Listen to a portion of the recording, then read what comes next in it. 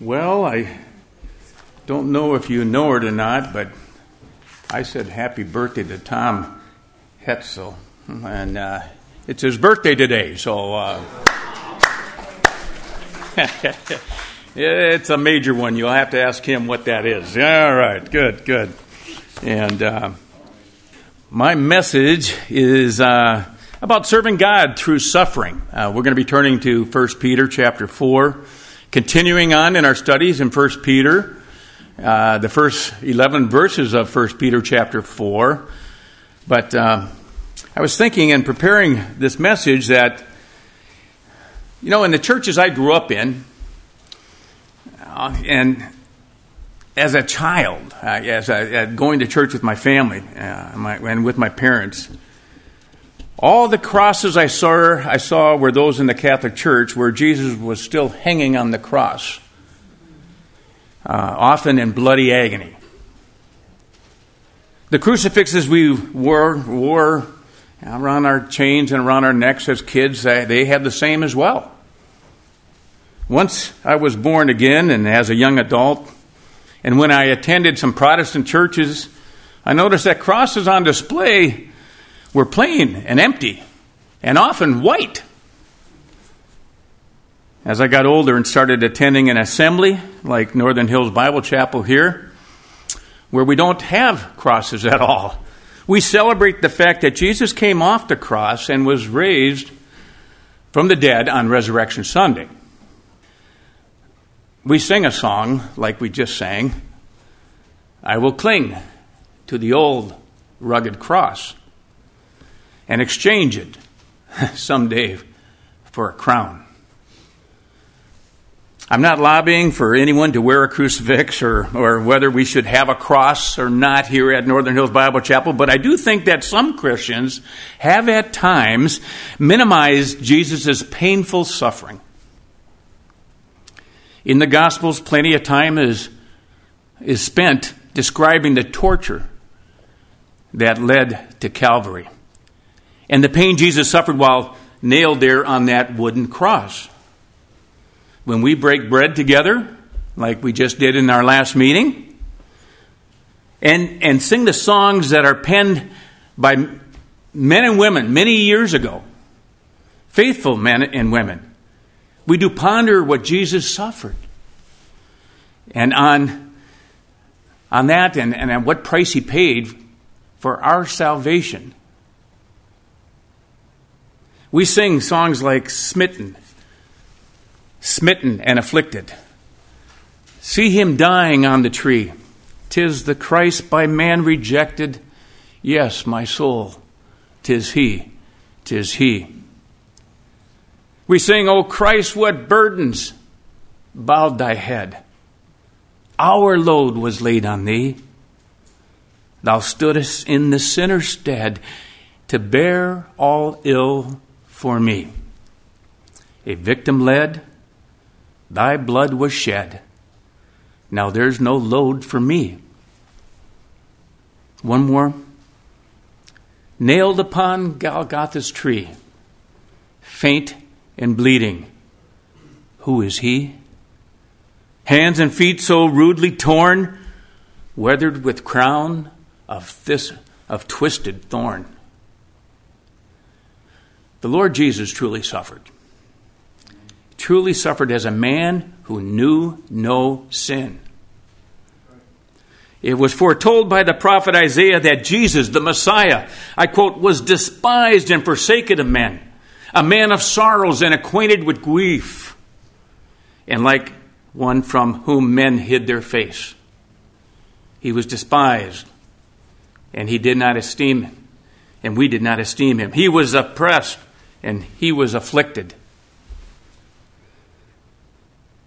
Jesus was falsely accused and rejected by Jewish leaders of the day. Jesus was betrayed by Judas, a very close disciple. God began in the Garden of Gethsemane to place all the sins of the world on him alone. He was abandoned by his disciples. He was mocked and abused by Romans where they where he was hit and scourged and even spat upon. He was crucified between two thieves. His body was pierced with a spear, and hanging on the cross, our sins were placed on him to suffer and to die.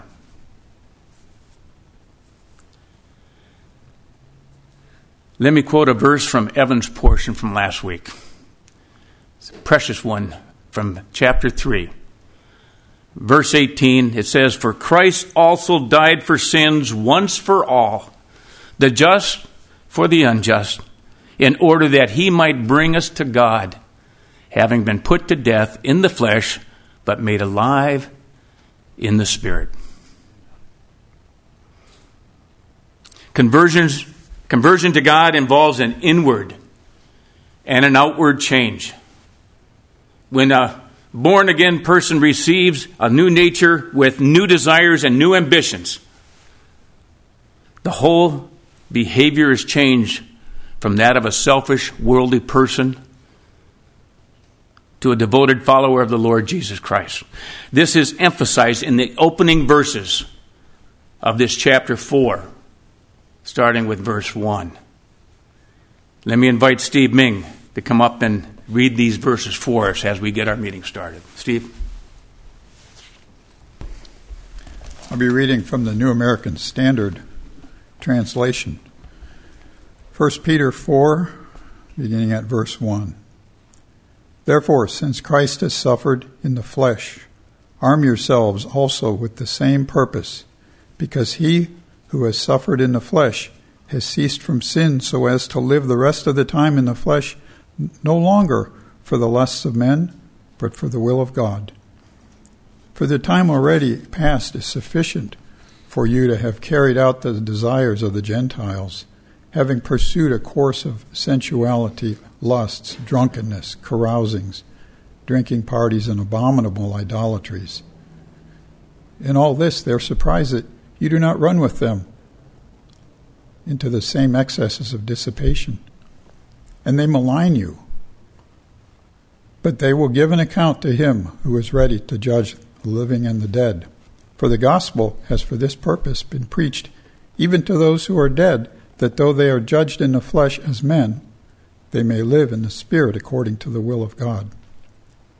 The end of all things is near.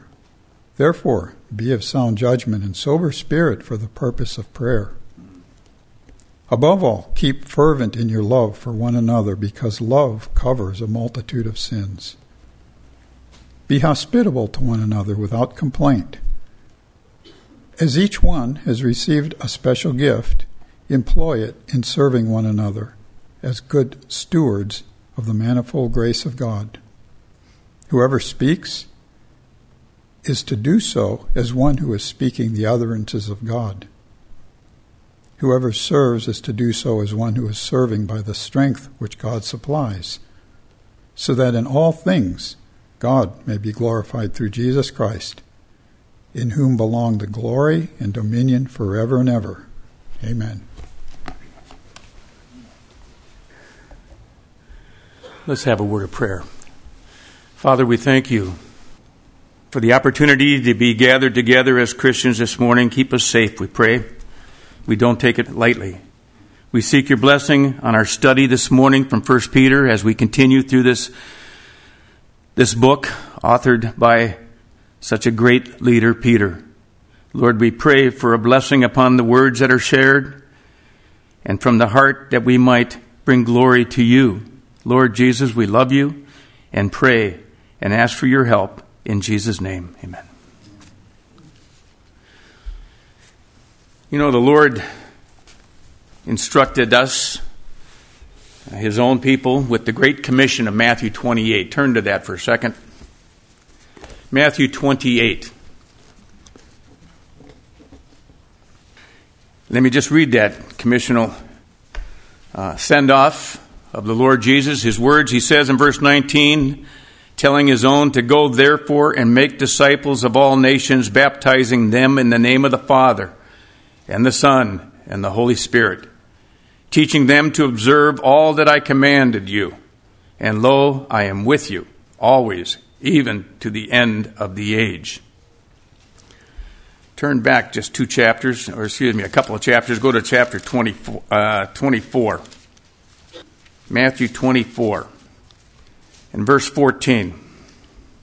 And this is the Lord Jesus speaking. And this gospel of the kingdom shall be preached in the whole world for a witness to all the nations, and then the end shall come. When Jesus said that the gospel will be preached throughout the whole world as a testimony to all the nations, he also said in the same context, you will be hated by all the nations. Look at what Jesus says to us even in the couple of previous verses of where I just read, starting with verse 9. Then they will deliver you to tribulation and will kill you, and you will be hated by all nations on account of my name. And at that time many will fall away and will deliver up one another and hate one another. And many false prophets will arise and will mislead many. In other words, wherever you go in all the world, your efforts to bring the good news of everlasting life will be met with joy in some places and in anger in others. It's the same in your own little world here in Cincinnati, or within your neighborhood, or even within your family, as you bring the news of what it is to know the Lord Jesus as Savior and Him alone. How about in your workplace, in your circle of friends? There are a good many reasons in Scripture to believe that the Great Commission will not be completed without suffering. Paul, the Apostle Paul, writes in Colossians chapter 1, verse 24, where he calls evangelism the filling up that which is lacking in Christ's afflictions.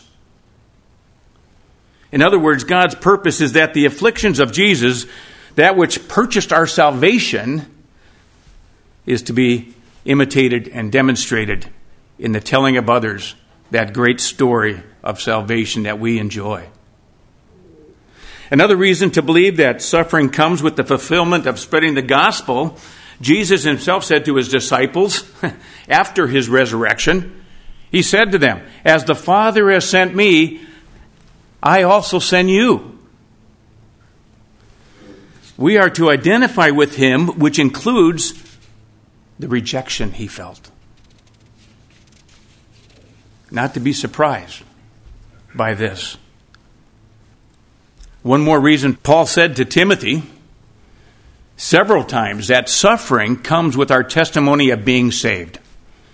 As he carried on the work of church planting, Timothy in Ephesus, and spreading the gospel throughout Asia. In fact, let me read a couple of things. Turn to 2 Timothy chapter 1. I've got a couple of verses here. 2 Timothy chapter 1, verse 8. Therefore, Paul's writing to Timothy, do not be ashamed of the testimony of the Lord or of me, his prisoner, but join with me in suffering for the gospel according to the power of God. Now let's go to chapter 2, verse 3. Suffer hardship with me as a good soldier of Christ Jesus. Turn to chapter 4, verse 5. But you be sober in all things, endure hardship, do the work of an evangelist, fulfill your ministry. This is just like what Paul writes to Romans. To the Romans in chapter 6. You can turn there with me, and we'll get back to our portion of study here this morning in a second, as I'm prepping the position here. The Romans chapter 6. Starting with verse 6, knowing this, that our old self was crucified with him, Christ, that our body of sin might be done away with, and that we should no longer be slaves to sin, for he who has died is freed from sin. Verse 11, even so consider yourselves to be dead to sin, but alive to God in Christ Jesus. Jumping back to 1 Peter, Peter says, arm yourself. We're going to look at that. He says, arm yourself with this thought. Paul writes, consider yourselves dead. When the temptations of Satan come to lust, to steal, to cheat, to covet, to retaliate, to put down, we are to arm ourselves, Peter writes, with the thought. And when the Lord suffered and died to free me from sin, I died to sin. So back here in 1 Peter, let me read again verse 3. For the time already past is sufficient for you to have carried out the desires of the Gentiles, having pursued, of course, of sensuality, lust, drunkenness, carousals, drinking parties, and abominable idolatries. We are to arm ourselves, like it says in verse 1. We are to arm ourselves with the thought of what Jesus went to the cross for. In all of his suffering, to die for our sins. And Peter instructs us that we are dead in our sins with Christ as we identify with him. When Satan says to you, or to me, or to any one of us, when Satan says to you, why deny yourself the pleasures of lust? Why not just lie about the mess you got yourself in? Why not go ahead and buy that treasure you always wanted? You've been coveting this for a long time. Why not, Satan says, why not pay back evil for evil, that injustice that you've received? Peter's encouragement and ours today is answer him. The Son of God suffered to deliver me from sinning. He did not suffer to make me miserable. What he died to purchase, the Lord Jesus died to purchase, me and you, must be more wonderful than the pleasures of sin. What a truth. When Satan attacks from without, there is still an enemy from within. It's sin. It's the flesh that responds to his appeal. And it is only as we reckon ourselves dead unto sin, but alive unto God, that we are enabled to have a stop of the fleshly deeds of our bodies. And this is hard. I know. Because I fall. I stumble. I crash. My fleshly human self fails. But isn't it a blessing of God's grace for him to quickly forgive us? And we know that he will never leave us or forsake us. So be quick to seek forgiveness by confessing the sin that entangles you. A lesson that I need to remind myself of all the time. He is faithful and just to forgive us our sins. Sometimes God uses suffering to keep us from going into that which would dishonor him. Julie and I went out to dinner on Friday night. And she told me about an old neighbor, a good friend of ours that moved away, about a comment that she made about parents and workers coming and going from a Christian daycare that she was working at. And I don't even think this woman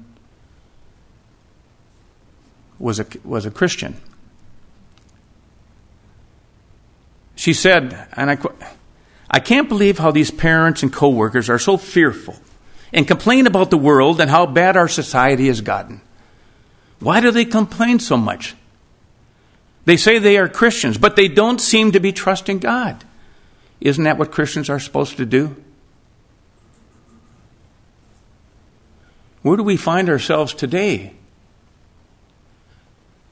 complaining about how bad the world has gotten and how much darkness we involve ourselves in, and yet we are to be the light of life and to reflect God's life. Light to the world. The Great Commission is to share the gospel and how we've been saved, how others too can be saved. But sometimes I find myself complaining about how bad the world is. The refreshing challenge that Peter gives us in this portion, and all throughout this first letter of Peter that he writes, is for us to resist every temptation to gratify the flesh. He's encouraging us, cost what it may. It's going to hurt sometimes. For it is our new responsibility to live no longer in the flesh according to the worldly desires that entangled us, but in the Spirit to the glory of God. It's apparent here that Peter knew that these Jews, newly born again Christian Jews that he's writing to, had once sought favor with and in the ways of the worldly Gentiles in this regional area, living among as neighbors, identifying with the sin and the worldliness that was certainly there. And since their conversion to follow Christ, all this was to change.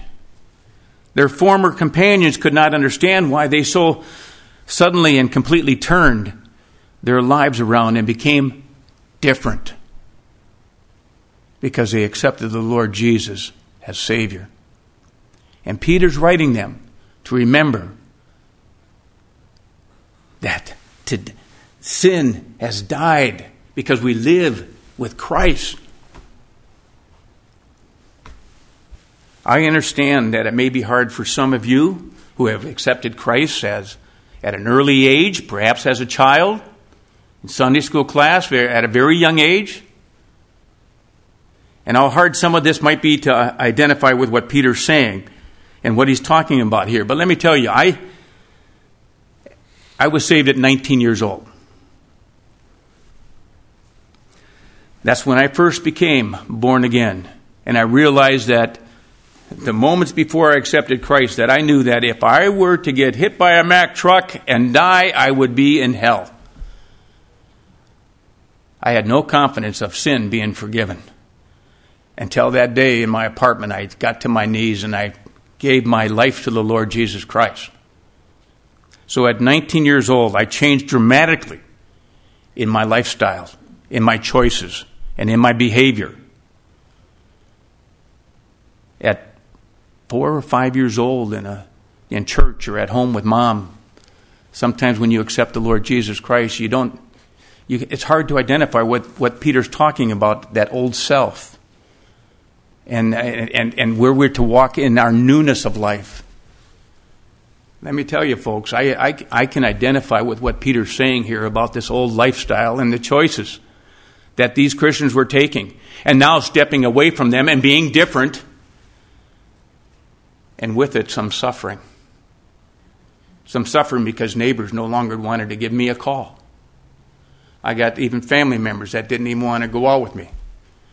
My high school friends, at 19 years old, I only had high school friends, but I've been away from them for about a year. I moved to a different city 3 days after high school graduation. But every time I'd go back to my hometown and visit with my friends, boy, it wore off quickly. Because I no longer wanted to go party. I no longer wanted to identify with the sinful behavior, the drunkenness, or whatever the circumstances was.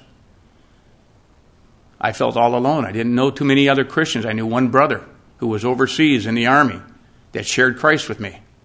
He sent me a Bible. I didn't know any other Christians, but I knew my life was changed. And at 19, I started feeling some of the suffering that comes with knowing the Lord Jesus as Savior. Ridiculed, laughed at. Oh, he's a Jesus freak. I could look at a tree and see the bark on a beautiful tree sitting in front of me. I remember the day I first looked at it. I said, who could make this but God? I was high on life. I was high on the new life that Jesus Christ gave me. I was born again.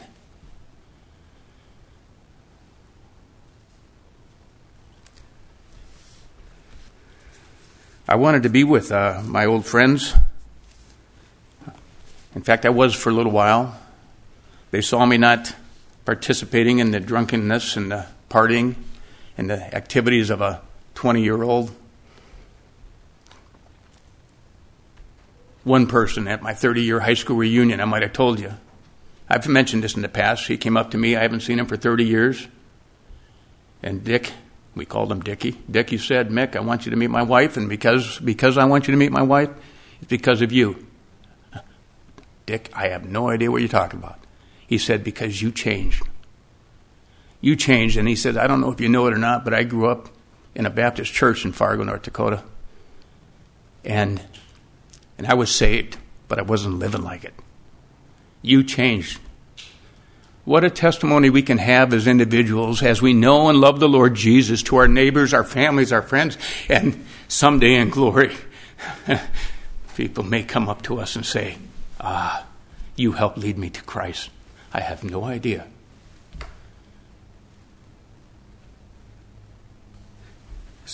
Suffering often brings a blessing, the crown of blessings from God. Let me read verse 5 from our portion.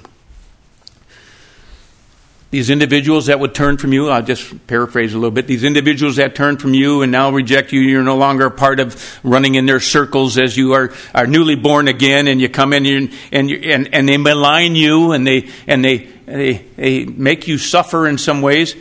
Verse 5, but they shall give an account to him who is ready to judge the living and the dead. For the gospel has for this purpose been preached even to those who are dead, that though they are judged in the flesh as men, they may live in the spirit according to the will of God. Death itself will not rescue a person from judgment. Death will not rescue a person from judgment because Peter says God is ready to judge the living and the dead.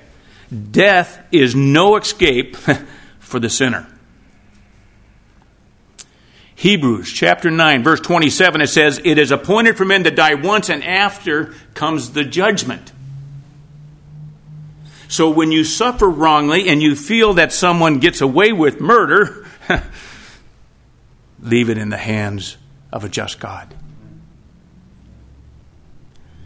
He will judge justly the living and the dead. As Peter tells us, arm yourselves with this assurance. Arm yourselves with this thought to keep you from sinning. It is better to suffer for doing right and to leave judgment to God. How many people have you told, I know I need, or have told you, how many people might have told you as you visit, maybe on the street, maybe to a family member, maybe to a neighbor or a coworker, I know I need to get right with God, they say. I know I need to get right. I need to break away from my sins, I know it. But just a little more time. And just a little more, I'm a little young for this now. I will when I get a little older. A little more time before I change. The gospel says, behold, now is the acceptable time. Behold, now is the day of salvation. Folks, I pray that all of you have made that profession of faith and have broke from sin and have been redeemed by the blood of the Lamb that was sacrificed there on the cross on our behalf. I pray that you know and accepted Jesus as your Savior, and you can identify with the forgiveness of sin and have received salvation and know it. But that's always not the case in an audience. Not everybody may have confessed that and believe in the Lord Jesus Christ as their Savior. And I pray that you will. That now, behold, now is the day of salvation. before that accident happens and you no longer live.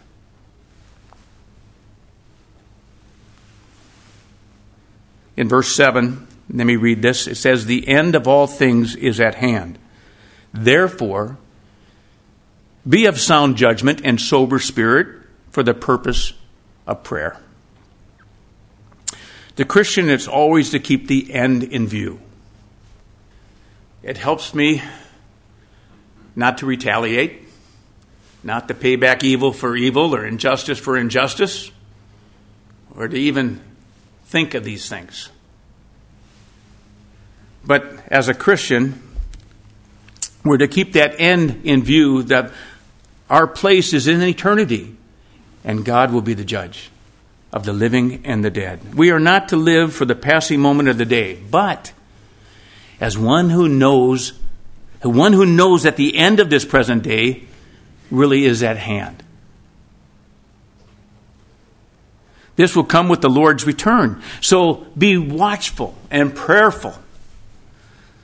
I have a plaque at home that I read almost every day. It says, "Prayer changes things." Prayer changes things. We are to be faithful in prayer.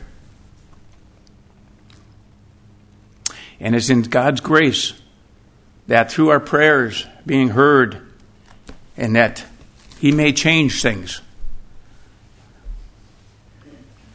Peter, Paul, and the other apostles expected the coming of Christ in their generation. They were expecting Him to come again. We too are to watch and be ready, and have an attitude of expectation of His coming. We are to stay alert with the end in mind. You can't help but get through this mess of this world that we find ourselves in, but knowing the end result, that we will be in glory forever and in eternity with the Creator, God Himself, and His Son, the Lord Jesus Christ, our Redeemer. Peter is passing on to us in these few verses, and in his letter, really, he's passing on to us the same teaching that Jesus had taught him years earlier. Let me quote just one little line from Jesus. Jesus says, "Therefore, be on alert, for you do not know which day your Lord is coming." Peter is telling us the same thing. Be on the alert and know that the end is at hand at any time. Look at verse 8. "Above all, keep fervent in your love for one another, because love covers a multitude of sins." Verse 9. "Be hospitable to one another without complaint." Love is able to overlook minor faults and failures that we see in other believers. Love. We are to love each other deeply. Think about our own fellowship here in the chapel. If we love each other the way we should, then our love will cover up and be removed from sight many, many sins. The world hates believers. Our country is identifying as being non-Christian as a majority. Now, it wasn't the case when I was first born again. It's very recent in how quickly it turns.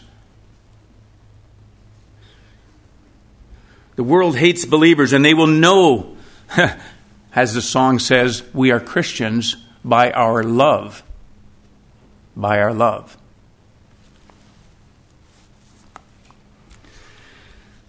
Not only for ourselves as believers, that love is extended, but also to strangers, especially those who come in our meeting, come into our gathering. As church gathers, we are to be gracious to one another, using hospitality, as it says in verse 9. It tells us, I believe, both in the church and in our homes, that we are to be hospitable, loving, friendly, encouraging. Peter just just writes so many things to stay positive. We know the end result and what's going to happen. Let God be the judge. And so in the meantime, don't be so critical of one another. Love one another. And forgiving one another.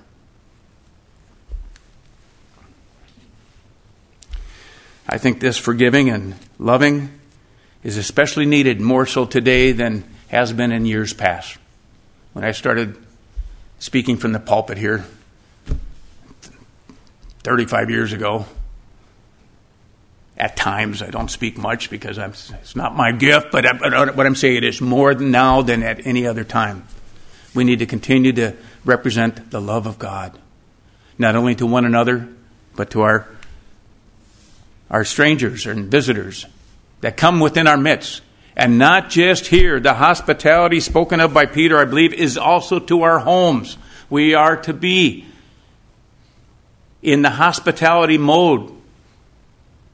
For what? Because of the personal evangelism, for the sake of the Great Commission, the sharing the gospel of the Lord Jesus Christ with others.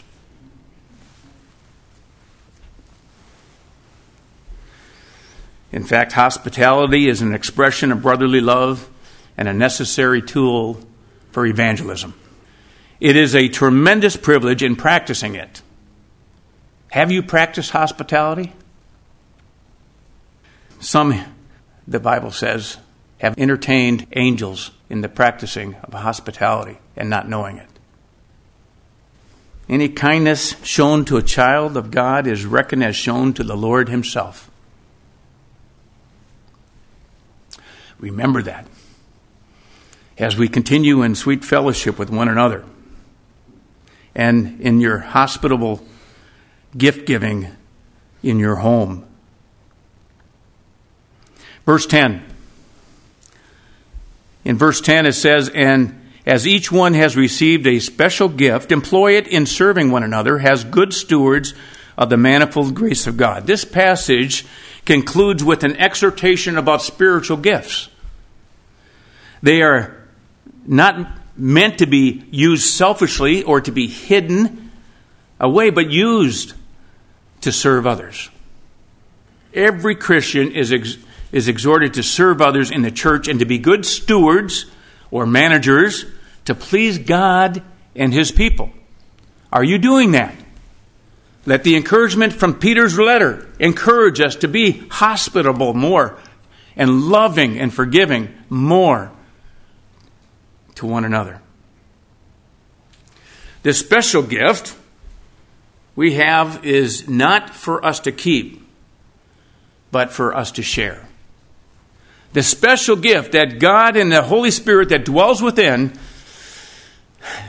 as the Father gives us, is to be shared. Are you using your gift among us here at the chapel? Peter tells us to employ it. Make use of it. Put it to good use, brothers and sisters. Let me read the first half of verse 11.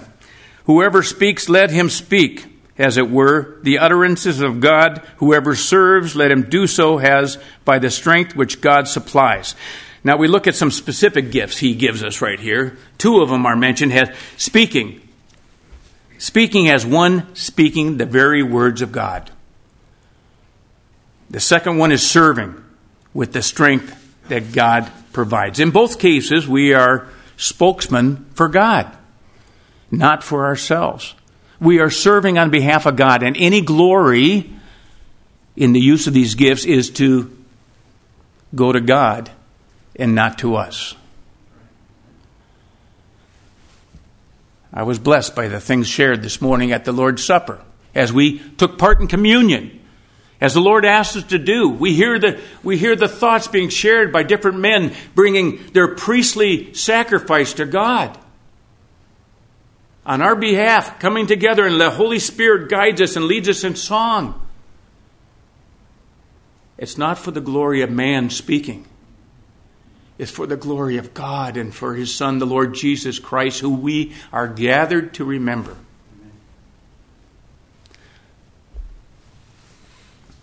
Now in verse 7, we are given instructions to our conduct. And we remember that we are to love one another. We are to be forgiving to one another. Let me just jump right to 11, the second half, where it says, so that in all things God may be glorified through Jesus Christ, to whom belongs the glory and dominion forever and ever. For 33 years, Jesus, the embodiment of perfect love to God and man, lived and moved among the earth. And what was the result? He was despised and rejected of men. The longer he lived, the more he got hammered by man. The wider he was known, the wilder and the louder and the fiercer came the cry, "Crucify him! Crucify him." Peter prepares us and encourages us to be more like Jesus and expect the same results in our lives. Today, more than ever before in my lifetime, we are experiencing this. We should expect to suffer for his name at the hands of the wicked.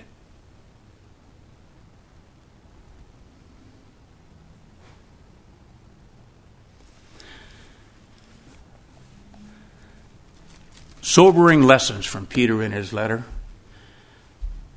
Let me close my thoughts with a song. I want to sing. Anna will come up and sing out of the Red Book. It's a one-verse song.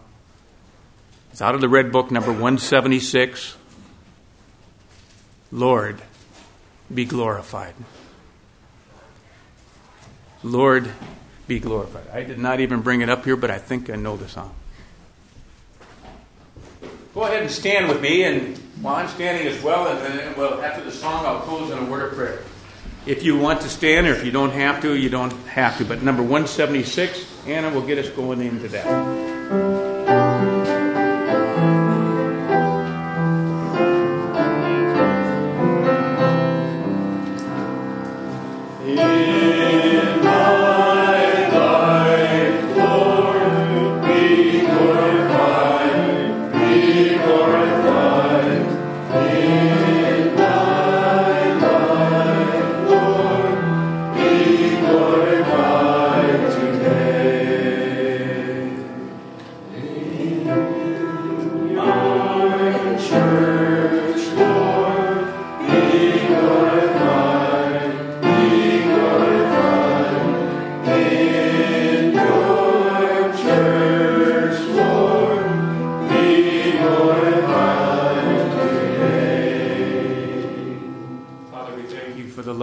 Jesus, and that we can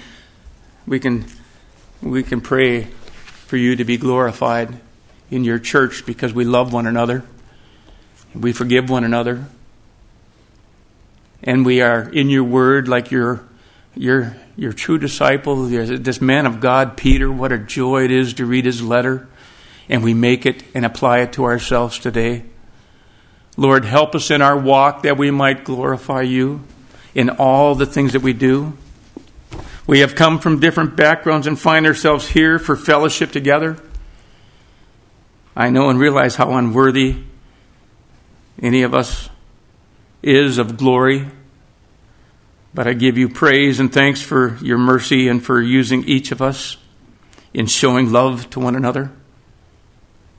So, Lord, I pray for blessing on this chapel and on each and everyone here, and in our workplace, and in our homes, and in our neighborhoods. Lord, I pray that we might have a true testimony for you, to bring glory to you.